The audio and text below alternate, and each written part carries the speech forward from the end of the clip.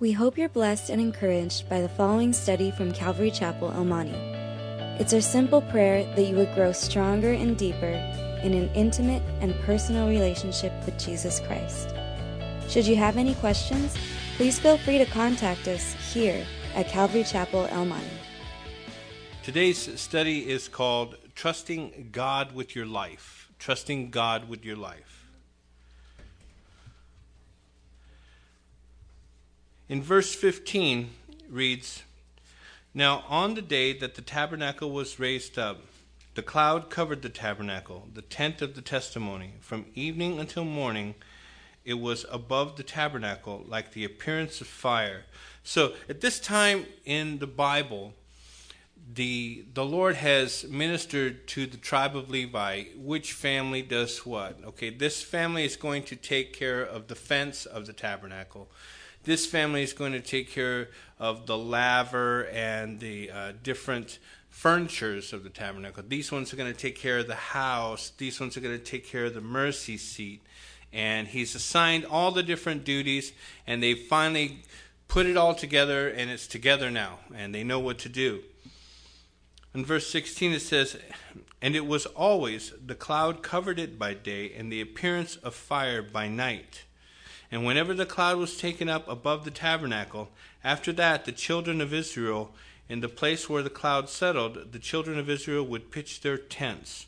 So the cloud by day and the pillar of fire by night sits on the tabernacle.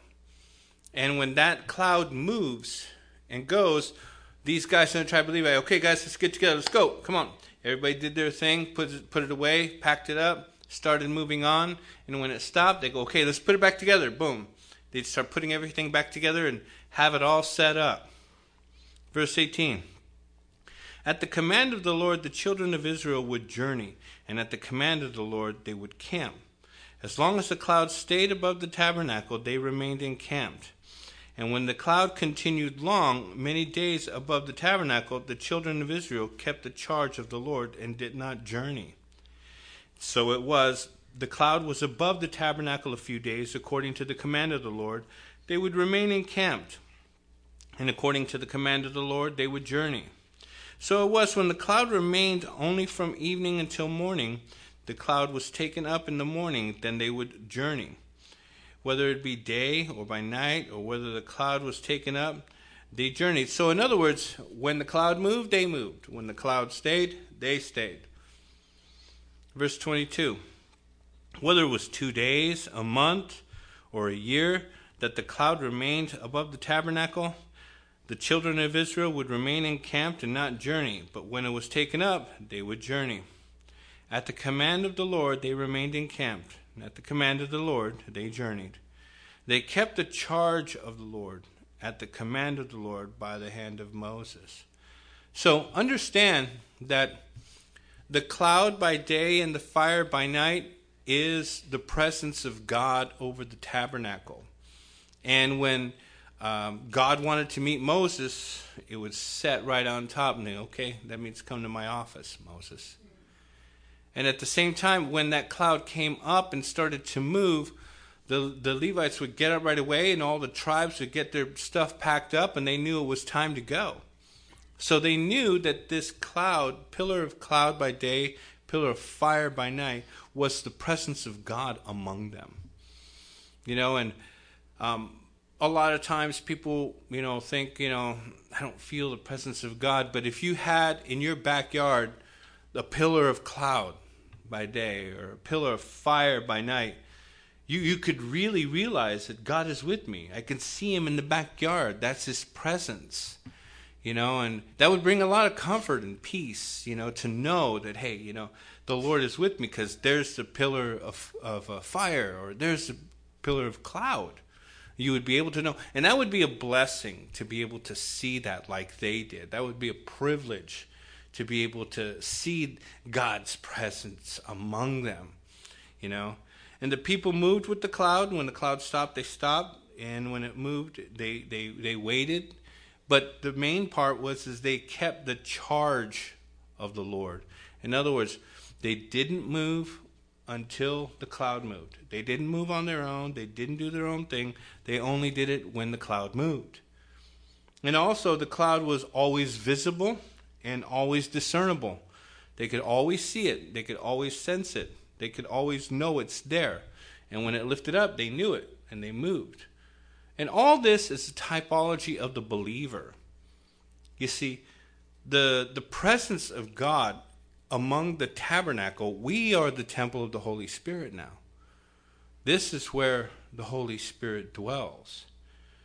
And just as powerful as the sight of seeing the pillar of cloud or the pillar of fire, that now indwells you.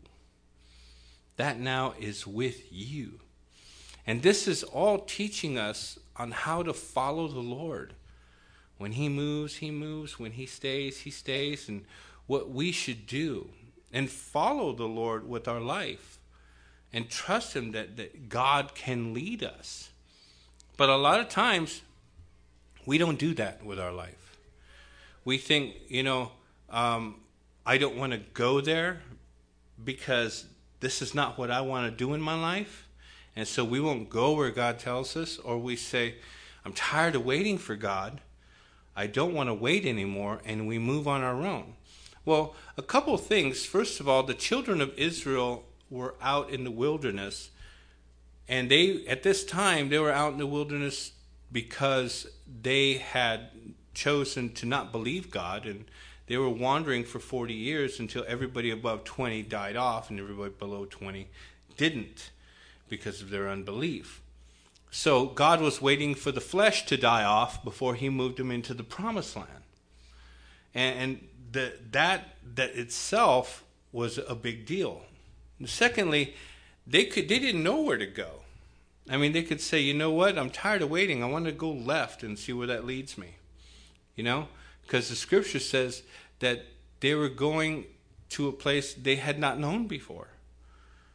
That they had not journeyed this way before, so they had no clue which way to go. So they could have gone left if they wanted to. They could have gone right if they wanted to. But would it bring any discernment on where things are supposed to go? No. Would it lead them to the promised land? No. But it was God who was leading. And they knew that. And just like us, we think we know better. We think we can lead our own lives and we can just go. And some people even say, you know what, God, this is what I'm going to do. Bless it. In other words, you can come along for the ride, but you can't drive. And the Lord is the one that knows. So the Lord is the one who wants to lead, to show you the way, to help you go. But there's the times that he's going to go, and there's the times he's going to wait. Because as it said here, some days it only stayed one day. I can imagine those guys, oh man, finally done unpacking this thing. Let's go to sleep. The next morning it's moving. Oh, you're kidding. We're going to go right now? All right, let's go, guys. Let's pack it up, And sometimes it would stay a whole year. It would make them wait for a whole year in that one spot. And I'm sure people got unsettled. They got tired of waiting to see God move. They could have just gone up and said, hey, let's just go do something. I'm just tired of sitting here waiting. Like Peter, let's go fishing. Because they just got tired of waiting around. But it's about allowing and trusting God to lead your life. That's the full essence of obeying God. Whether to go when he says go or to wait. In either place and whatever position you're in, it requires trusting God with your life and letting him lead. Now, we got to know who he is, because you have to know who's leading you. You have to know who he is. Just like in baseball, the captain of the team is usually the biggest hitter or the best defensive player, the veteran of the team, and he leads and he inspires the team and they follow him. Such as, in football, here's Peyton Manning, the quarterback, the money man. He's the leader of the team. He's going to lead us to our Super Bowl, and they'll follow him Because they know who he is. They know he's got the talent to take us there. And they know that he's determined. And we want to follow this guy because we know where he's going. Okay? You need to know who's leading. You need to know who the Lord is. Who Jesus really is in your life. Who he is in the world. You see? So let's take a look at that. First of all, Jesus, and we're going to go over a few attributes that Jesus has. Okay? First of all, he's all-powerful. The word is omnipotent. He has all power to do everything. He is almighty. Okay? One thing that we try to do, or really gives us a sense of what we don't know, and we try to do, is raising the dead. You know, when you have a heart attack and they're quick right there with the defibrillator and they zap you, you know, you can come back. But when God calls your number and you stand before the throne of God, there ain't no defibrillator in the world that's going to keep you out of his hand. You see, when he says you're done, you're done. But at the same time, to bring someone back to life is a power beyond our imagination. We can't even fathom that kind of power to be able to do that. And now we're not just talking science. Okay, we're not just talking, okay, let's give him this medicine or let's use these electrodes. We're talking just speaking it into being. He has that power. That's his almighty power. I don't even have to lift a finger. I'll just say it and it happens. You see? Scripture says in John 11:43-44, now when he had said these things, he cried with a loud voice, Lazarus, come forth. And when he who had died come out, bound hand and foot in grave clothes, with his face wrapped with a cloth, Jesus said to them, loose him and let him go. This guy had been dead for 4 days. And they had said, you know what? And he said, roll away the stone. They said, you know what? A little decomposition happening since he died, and it'd be a real bad idea to open that up. It could be a real nasty smell coming out of there. You see? But he knew what he would do. And all he had to do was speak his name. And his spirit went into his body. And any decomposition that was there was gone. And this guy came out hopping in his grave clothes. That's a power that's beyond our imagination. That's almighty. That is like more powerful than any nuclear weapon we could ever think of to give life. You know, the scripture says that he breathed life into Adam. He gave life. He resurrects the dead. That's something that we can't even imagine. Also, we see in scripture that nature obeys him. You know, when he was on the boat and the storm kicked up on the Sea of Galilee, you know, he's at the front of the boat and they're panning out the water, panning out the water, panning out the water. And finally they say, Lord, don't you care that we perish? Now, I'm sure those guys didn't wake him up right away.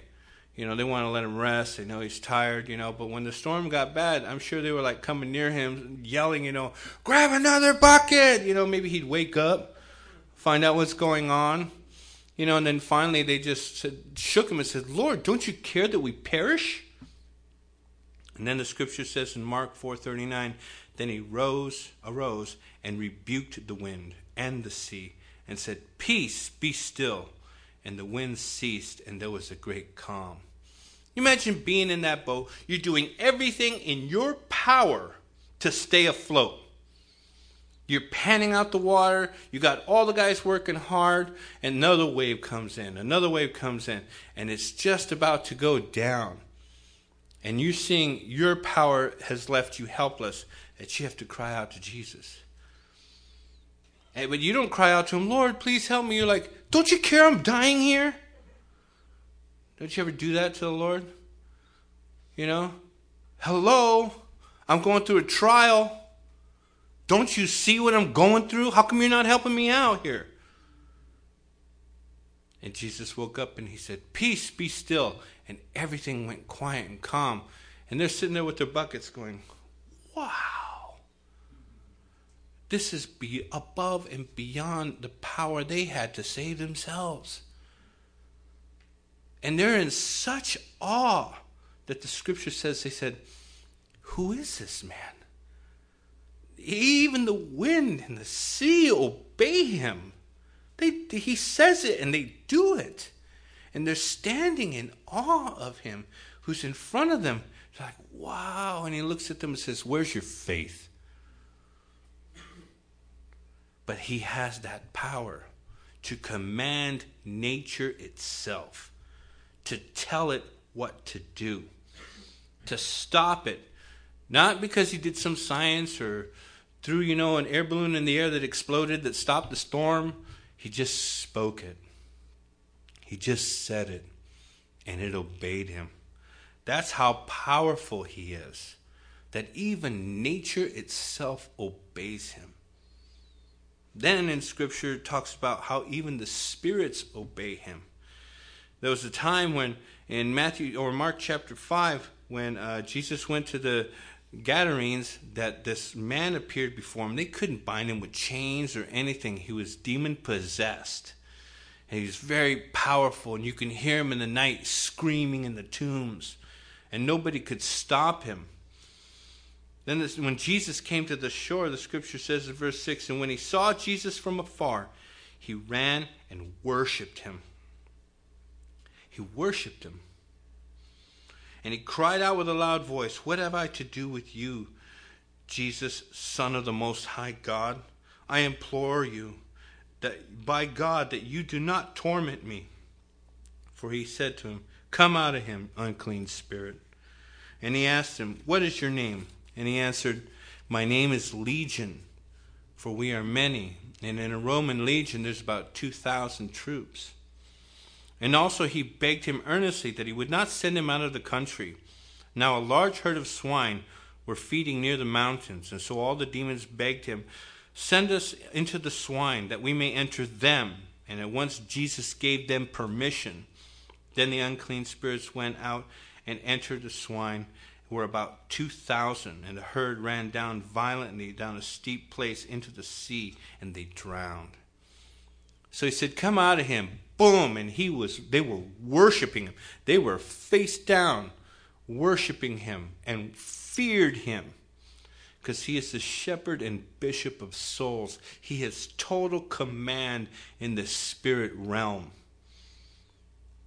And they have to do what he says, and they are afraid. The scripture says the devil believes in God. Demons believe in God, and they tremble at his presence. They know who he is. They know how powerful he is in the spirit realm. And in the name of Jesus, demons have to leave. So if you're afraid or afraid of the spirit world, hey, the shepherd and bishop of souls is on your side. He is almighty. He is all-powerful. In the Bible college right now, I'm teaching cults and comparative religions, and the last class I taught was the New Age movement, where they do channeling, where they let their spirit guide come in, and they talk to their spirit guide. It takes over their body, and it talks to them. And they call them spirit guides. You channel your spirit guide. And there's things like Shirley MacLaine was talking about how Ramtha, her spirit guide, possesses this J.D. Knight, and little 5'4" woman, thin, and face changes, voice lowers, laughing, helping, picks her up and carries her around the room, picks up a 200-pound man like he's really light and the whole thing, and then shares and talks with them. And a lot of what they talk about is meditating and reincarnation, but nobody ever tests what these spirits say, or question what they say, because they see, this has got to be real. This is my spirit guide. And one guy actually did a study. He went to these channeling seminars for 5 years and interviewed and talked with these people when they were channeling the spirit. And he came up to some conclusions that were, there definitely is somebody else here. This is not the same person. there is somebody else here that's here. This is another spirit. But he also came to the conclusion that these spirits lie. They tell lies. They'll tell all these things, all these stories. He says, but when I try to talk to them and narrow it down and question, they'll change the subject or they'll leave. And they just continuously lie. Well, that's what Satan does. He's the father of lies. And when he speaks to us, he lies to us to tempt us, to draw us away from God. He's a chronic liar. That's all he does is lie. And he lies to you. And when you realize that God is almighty and all-powerful and above this spirit world, you have to choose whether I'm going to believe the lies or the truth, because the devil will tell you, you can't overcome. You can't overcome addiction. You can't overcome sin. You can't overcome these circumstances in your life. I've got you. You'll never be free. You'll never get free. You'll never get better. He'll lie to you to get you, to tempt you, to drive you crazy. And you want to know something? The Bible says that Jesus has overcome the world. The Bible says that he is the way, the truth, and the life. And you got to choose, am I going to believe the Almighty God? Or am I going to believe the liar? Because you struggle in your life because you've been believing the liar and haven't taken the victory that God has given you. And understand that he is the truth. And you got to hold on to that because he's almighty even above those spirits who lie to you. You see. Now, he's not only almighty, he's all-knowing. The term is omniscient. He's all-knowing. Jesus knows your thoughts. Now, Satan can't read your mind. Okay? He could put thoughts in your mind, like tempt you, but he cannot read your mind. When you pray out loud, he can, hear and like make a strategy based on what he heard, but he can't read your mind. Only God can read your mind because he's all-knowing. Okay? Matthew chapter 9, verses 3 through 4. And at once some of the scribes within themselves said, "This man blasphemes." But Jesus, knowing their thoughts, said, "Why do you think evil in your thoughts?" Jesus knew exactly what they were thinking. He could read their minds. He knew their hearts. He knew exactly what they were doing. And the Bible says, the heart is deceitful and desperately wicked. Who could know it? I, the Lord, know and search your heart. So God knows what you're thinking. God knows what you need. God is able to give it to you, but maybe you ask for the wrong reason. And God knows, because he knows your heart. He knows what's inside you. He knows that, as the scripture says, you ask and you ask amiss because you don't get it, because you ask it just to spend it on your desires. You don't ask according to the will of God. You see? And all you want to do is just, God, I need that Ferrari. You don't know how much I need that Ferrari. You know how much ministering I can do by giving people a ride in my Ferrari? Why don't you give me my Ferrari, God? You see? But at the same time, God knows exactly what you need, exactly where you are, exactly what's going on in your heart and life. Now remember, the children of Israel were in the wilderness for 40 years. Why? Because God was waiting for the flesh to die off, remember? When the flesh died off, then he took them into the promised land. And you sometimes, that cloud is sitting there waiting for a year. You're like, God, don't you know what's going on in my life? Don't you know what's happening? Like it's some surprise to him, your trial, or what you're going through. But if you really look at what you're going through, and you're really wondering why he's taking a year or more to move, you'll see that the flesh is dying off.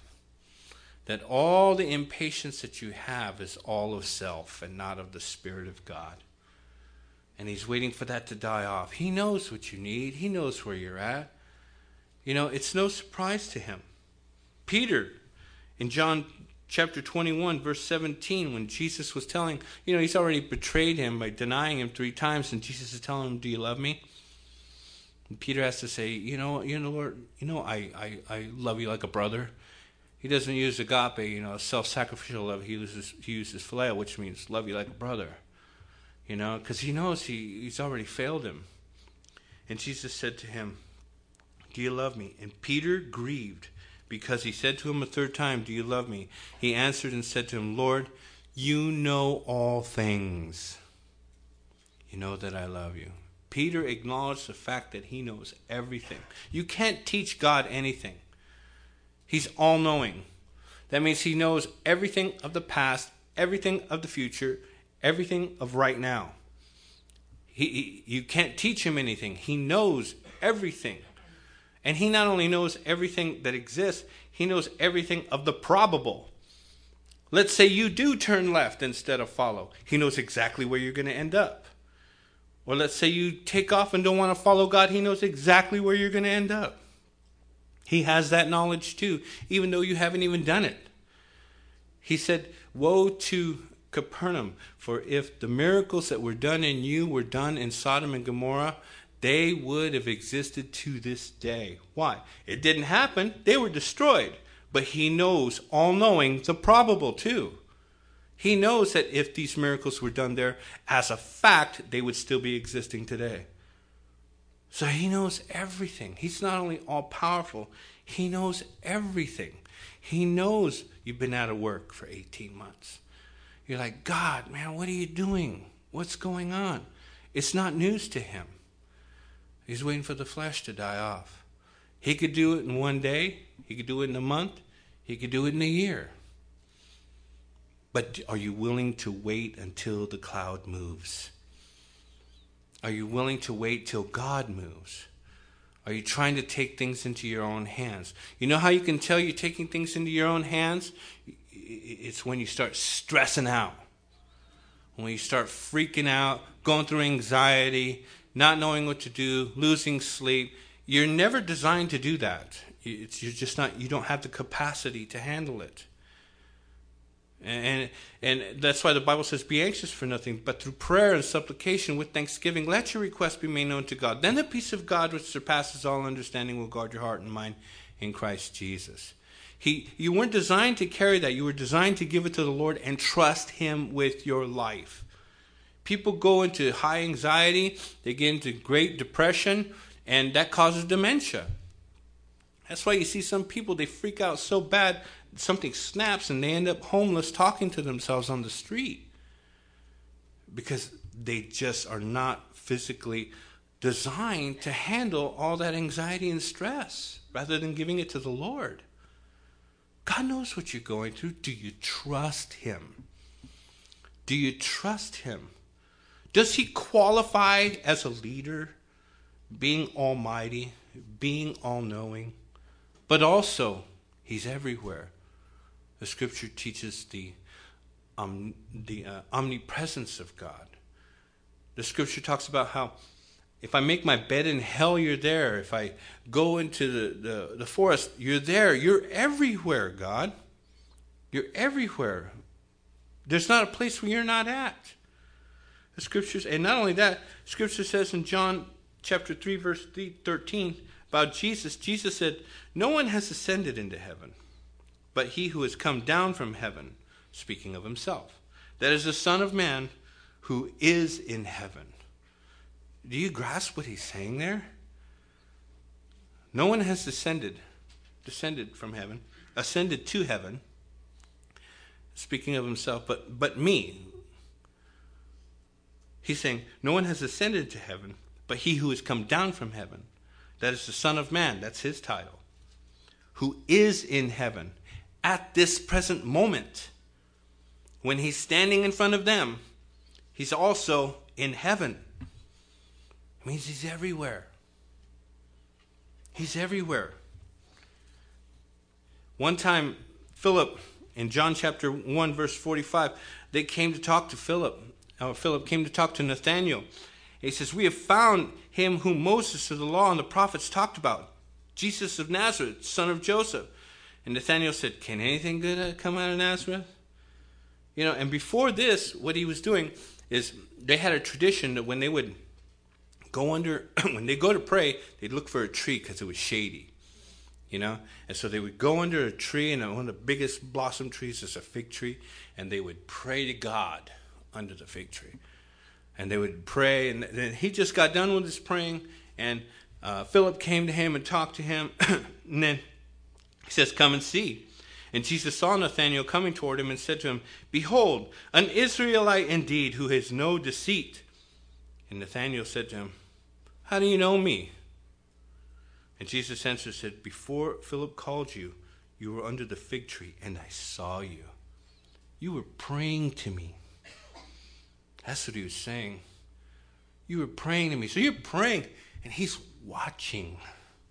He's looking down at him while he's praying. And he knows his heart. And then when he came to him and says, hey, there's a guy who has no deceit in his heart. How do you know me? Because when you were under the tree, you were praying to me. And he knew exactly what he said, because look what else he says. And he said, Nathanael answered and said to him, Rabbi, you are the Son of God. You are the King of Israel. He couldn't give it high enough praise. Because how could you know this? And right even now, he looks down on you and he knows. Right now, as you pray with your heart, when you're alone and you're crying out to him, he's looking down. Because he can be everywhere. He's omnipresent. That means, because he's omnipresent, that means past, present, and future.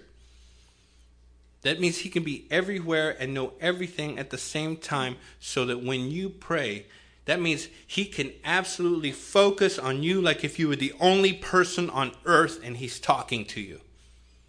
That's what that means. When you pray to him, you're the only person talking to him at that moment, because he has the capacity to do that. Listening to you intimately, where you at and what you're going through. He hears you and he knows. And he's with you in the midst of it all. Now, looking at all these qualifications, we can see that he is more than qualified to lead us. If I'm going to look for a leader to teach me football, I'm going to find a hardcore coach who played pro. Or if I'm going to get a batting coach for my son, I'm going to try to get somebody who played pro ball, that knows his stuff. Now, if I'm going to walk in life and live this life, there's no better than the person who authored life to lead you. Because this way, you don't know where you're going. You've never been there before. But he has. And he knows everything. And he's able to take care of you. In the obedience part of it, we go when God tells us to go. In Scripture, the Bible talks about Caleb and Joshua. When they came back, all the 10 spies said, you know what? Hey,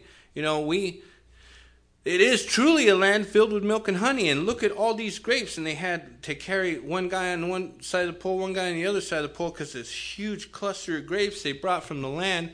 And they said, but the land's filled with giants. And they have formidable armies. And these nations that they were naming were like today naming the superpowers. Like there's China in there, there's Russia in there. We're nobody. We don't even have a nation yet. And we're going to go fight these guys? You're crazy. And Caleb said, you know what? Let's forget all this. Let's just pack up, go right now, and let's go attack them right now. And the 10 spies said, no way. They're too big for us. I mean, we look at ourselves and compare ourselves to them, and we're like grasshoppers in our sight. So we got to be grasshoppers in their sight. And Joshua said, no way. He says, they may be giants, but we'll eat them up. He says, they'll be like bread to us. In other words, we'll eat them up, man. Let's go get them. And they were getting ready to stone and kill him. And God intervened. Said, okay, I told you to go. But you were afraid because you looked at your circumstances and where you're at, what's going on, and you got afraid of everything that's going on, and you wanted to go your own way. They said, and there were times that they even said, and then this time they even said, let's go back to Egypt.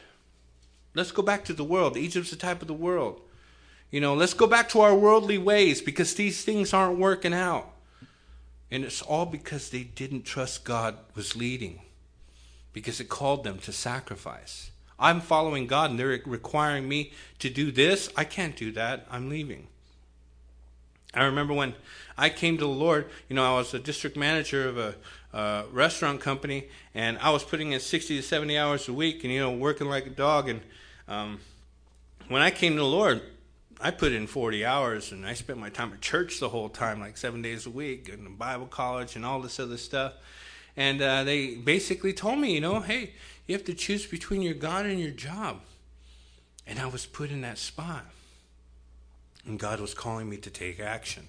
And it was very humbling because after I quit that job, I was a lawnmower and landscaping for the next year and a half.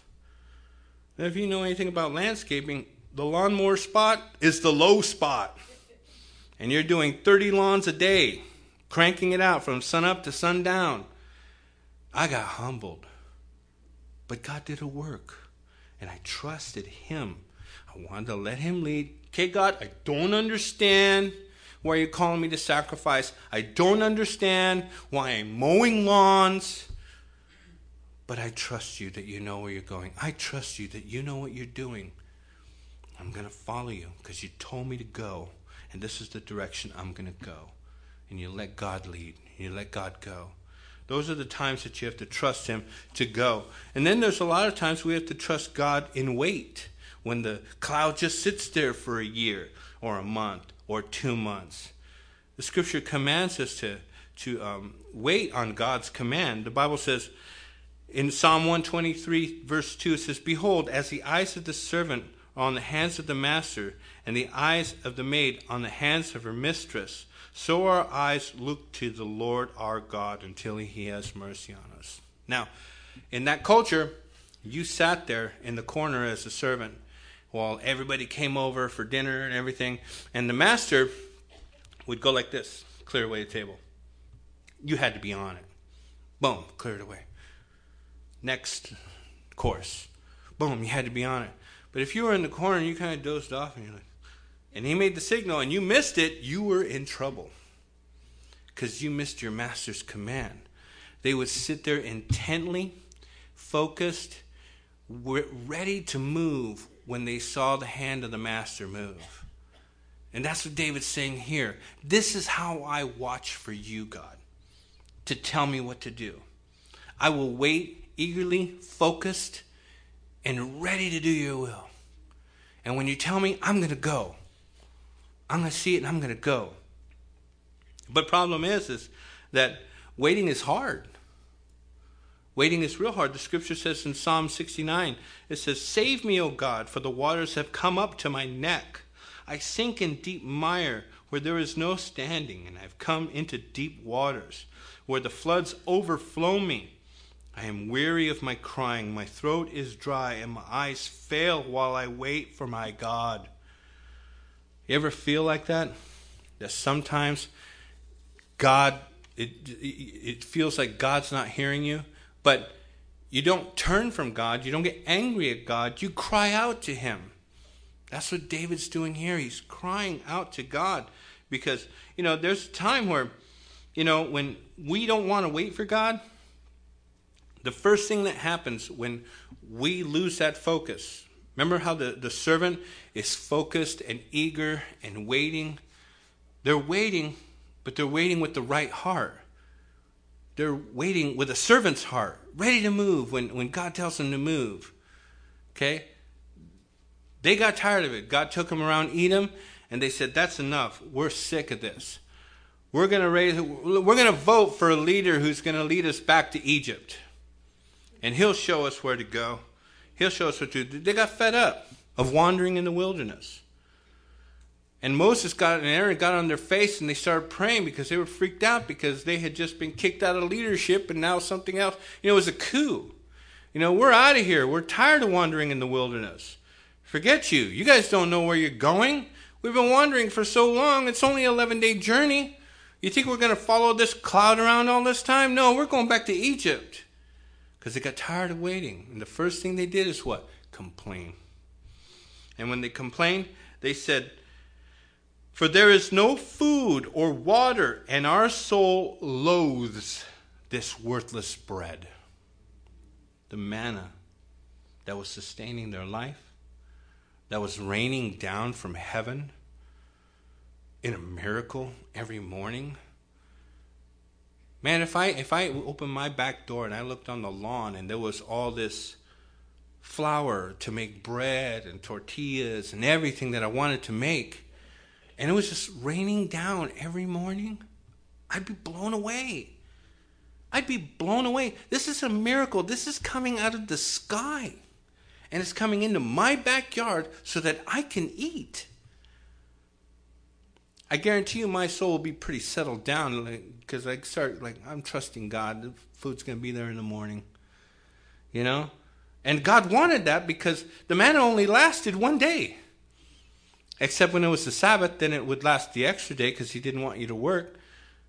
But only one day. And if you tried to hoard it, it would grow worms and be unedible the next day. So God wanted you to get comfortable with him.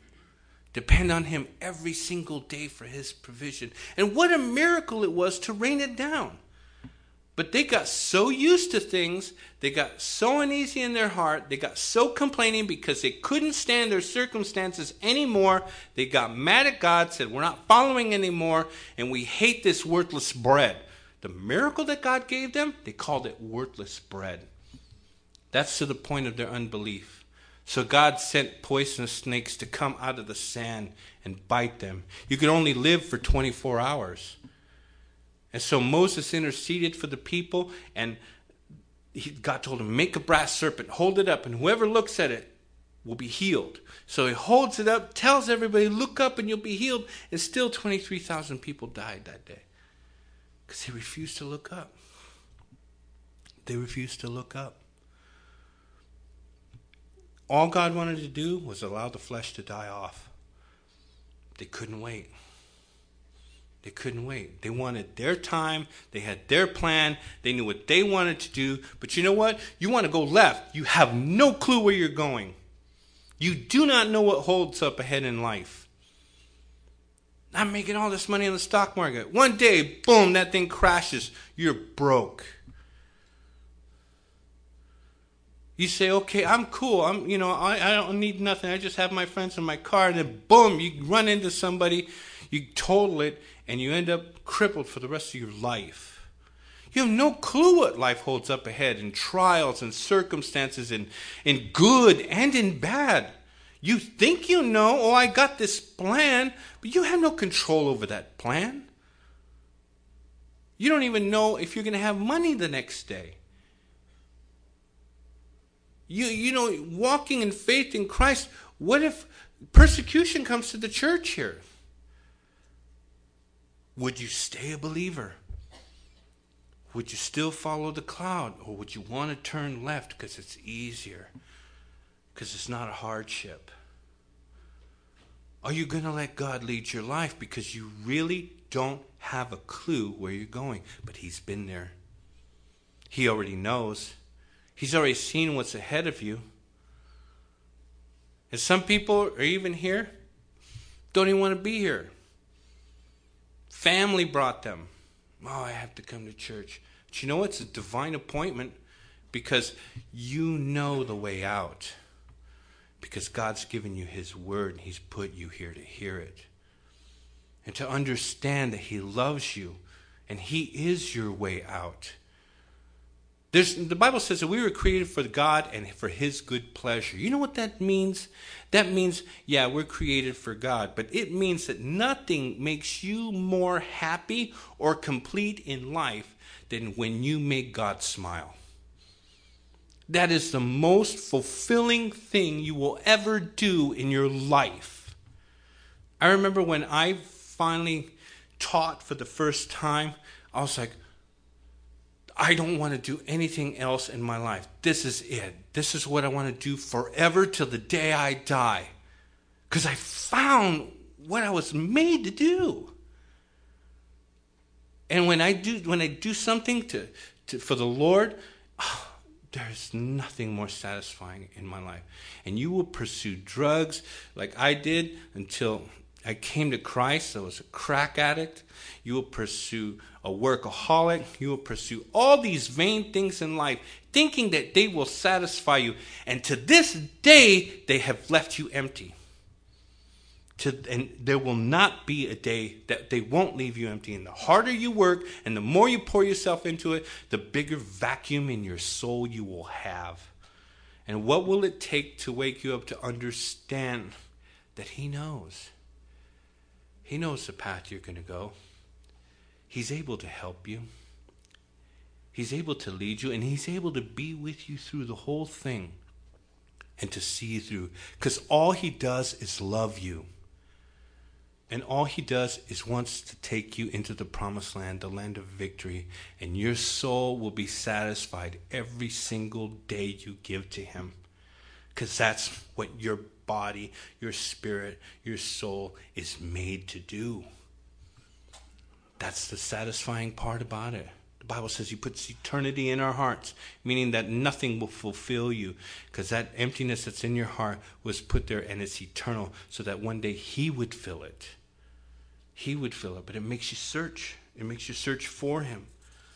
But understand that God intends for us to let Him lead and deliver us. The scripture says in Psalm 32, verses 6 through 9, "For this cause everyone who is godly shall pray to you in a time that you may be found.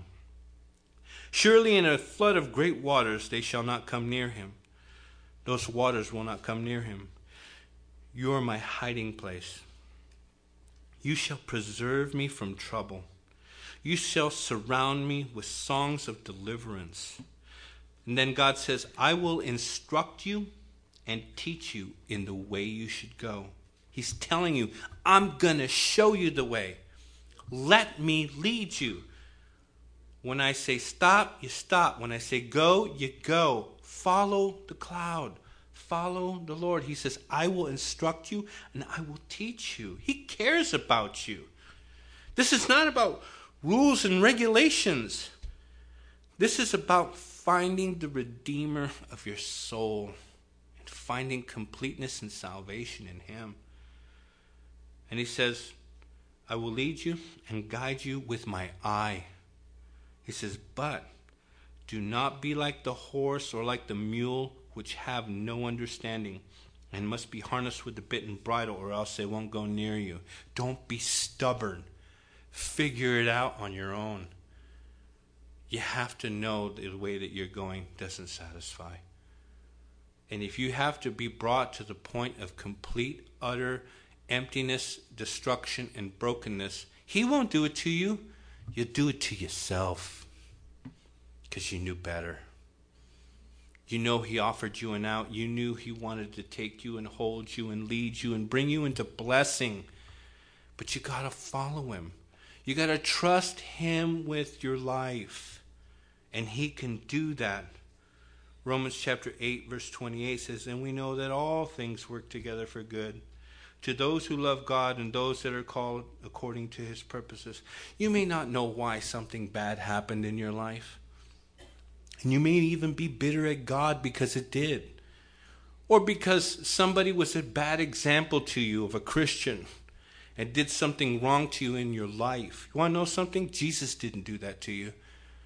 And man will always let you down because man makes mistakes. People make mistakes. And sometimes they're sorry for their mistakes. And being a parent, that's me too. Kids expect you to be perfect. The only one they hold that perfection standard to is their parents. They don't do it to their friends, and they don't do it to their relatives. They only do it to you. You can never do wrong, and if you do, they don't forget it. But I understand through my own life that I'm not perfect. I am forgiven, and I can get up, and I can follow God, and I can grow stronger, and I can grow because He gives me strength to grow. But they need to be able to see that too. They need to be able to see that change. But you need to allow God to work in your own life. And don't follow your parents. Follow the Lord, because He will never let you down. And maybe you can change your parents' life with your life through the Holy Spirit. But all things work together for good. I know the bad things that happened in my life, the terrible things that my dad did to me, and the drugs that I went through, and all the garbage that I went through in my life, enables me to share with another person that has gone through it. And I am a testimony saying, God is real. God can heal your wounded heart. You know how I know? Because He did it to me. And I can look back at God's infinite wisdom and say, Lord, I would never like to go through that again. But I'm thankful that you allowed me to go through it so that I can help somebody else. And that's why God will move in your life. But understand, trust God with your life. He qualifies to lead you. He is much better than you. He knows what's up ahead. You don't. And just winging it is going to get old. Just winging it never provides. Just winging it never satisfies. And all you end up doing is you're like at a dam trying to plug all the holes, and you got your feet and you're putting your nose in there trying to plug up all the holes because you just can't. You say, I'm okay, I can do this, okay, I can do that. And sooner or later, it's going to all fall apart. It has to, because you're never designed to carry it all. Only He was. And when it does, you'll be able to say, here it is, Lord. It's all yours. You lead me. You guide me, because I'm going to trust you with my life. That'll be the greatest day that ever happened to you. And that'll begin real living in your life. We hope you were encouraged by this study. If you have any questions, please call us at Calvary Chapel El Monte at area code 626-454-3414. Remember that Jesus loves you.